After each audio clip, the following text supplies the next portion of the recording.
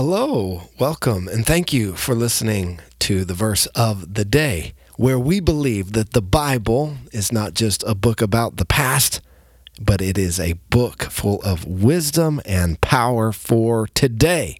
I'm honored that you would take a minute out of your day as we examine God's Word together. We are going to continue today going through the book of Galatians. We're going to look at two verses from Galatians in chapter 3, verses 10 and 11. And as you recall, the book of Galatians is written to some Gentiles who were saved under Paul's ministry in a town called Galatia. Paul had visited there as a missionary, preached the gospel. People had been saved, set free, delivered from sin. A church had been born. People had been filled with the power of God's Spirit. And Paul moved on to go and continue to preach on his missionary journey. And after he left, some Jewish people came in behind him and began teaching another gospel, teaching that for these people to be saved, that Jesus' grace was not enough, that they actually had to keep the Old Testament law, which included all of the eating requirements and dietary laws and laws about purification and even circumcision. And so the people in Galatia were very confused, and they reached out to Paul and said, "These other people are teaching us this other stuff. What is the truth?" And so Paul writes to them to reaffirm what he had taught them and bring more clarity on this very important issue. Can we earn our righteousness apart from Jesus? Can we be saved apart from the work of Christ? Is there a way to be made righteous apart from Christ? Do we have to add anything to what Christ did for us? And so Paul writes Galatians to answer that question.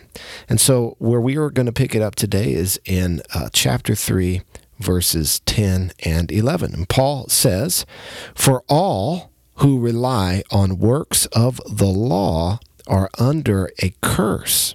For it is written, 'Cursed be anyone who does not abide by all the things written in the book of the law and do them.' Now it is evident that no one is justified before God by the law. The righteous shall live by faith."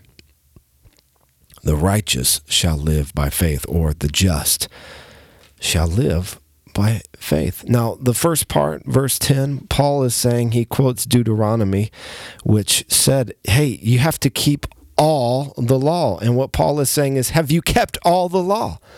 And of course, the answer to that is no. None of us has kept God's law. No one except one, who is Jesus Christ, perfectly, sinlessly kept the law. But he's the only one. All of us, the rest of us, have sinned and fallen short of God's law. And because of sin, we are under a curse. And so Paul is telling the Galatians, do not put your faith in your own works. You cannot do it on your own. That if you rely on the works of your flesh instead of Jesus' work for you, you will remain under the curse of sin. Unless you have your sin washed away, you remain under that curse, that separation that exists between sinful man and a holy God. Now, verse 11, he says, "It is evident that no one is justified before God by the law." Justified, to be made righteous, that the law does not have the power to make you righteous. But he goes on to say, the righteous shall live by faith. What does that mean? What does it mean to live by faith? How do I believe I am righteous today by faith in Jesus. So what does it mean to not only be justified by faith, but to continue in faith, living by faith. What does that mean? Well, I believe it means that it simply means this: I trust God.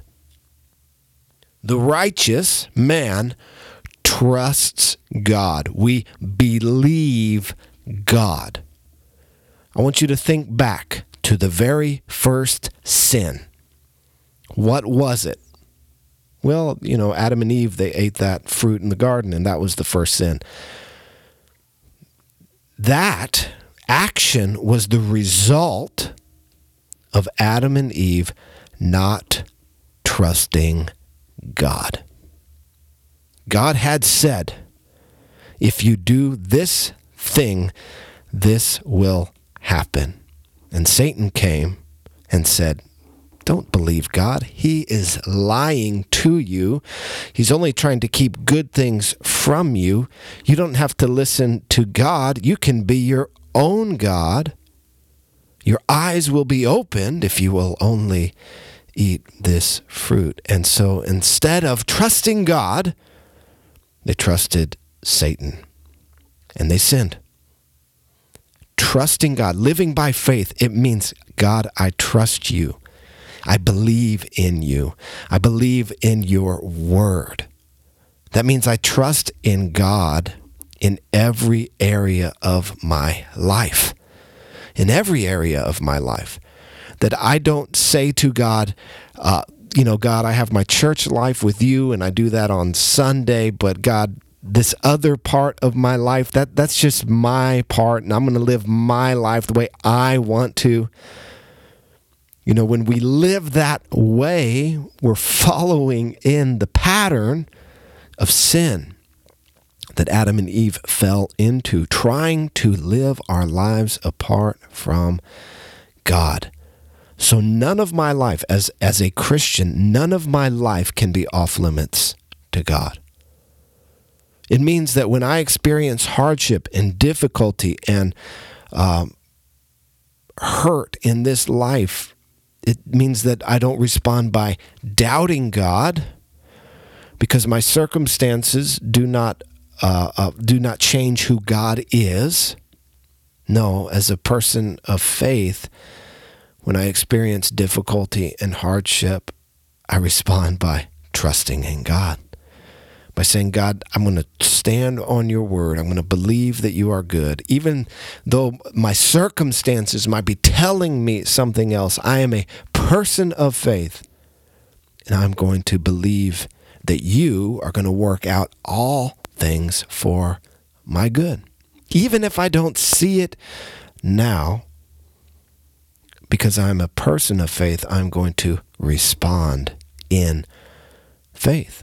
Another big part of living by faith, of trusting God, is simply this: obeying his word. Obeying his word in every area of our lives. Not to make us righteous, no, but because we have been made righteous, the righteous live by faith. It's not live by faith to earn your righteousness. And no, our righteousness has been bestowed upon us by the grace of God. Now I can live by faith. Now I can obey God's word. Every time we sin, me, you, anybody, every single sin is essentially us saying this: God, I don't trust you. Every sin is us saying that we don't trust God. When we sin, we are telling God, God, I don't believe that you are all satisfying. God, I don't believe that you are the answer that I need. God, I am going to seek my satisfaction apart from you and apart from your ways. That is sin. God, I don't trust your word. I don't trust that. My ultimate happiness is in pleasing and obeying you.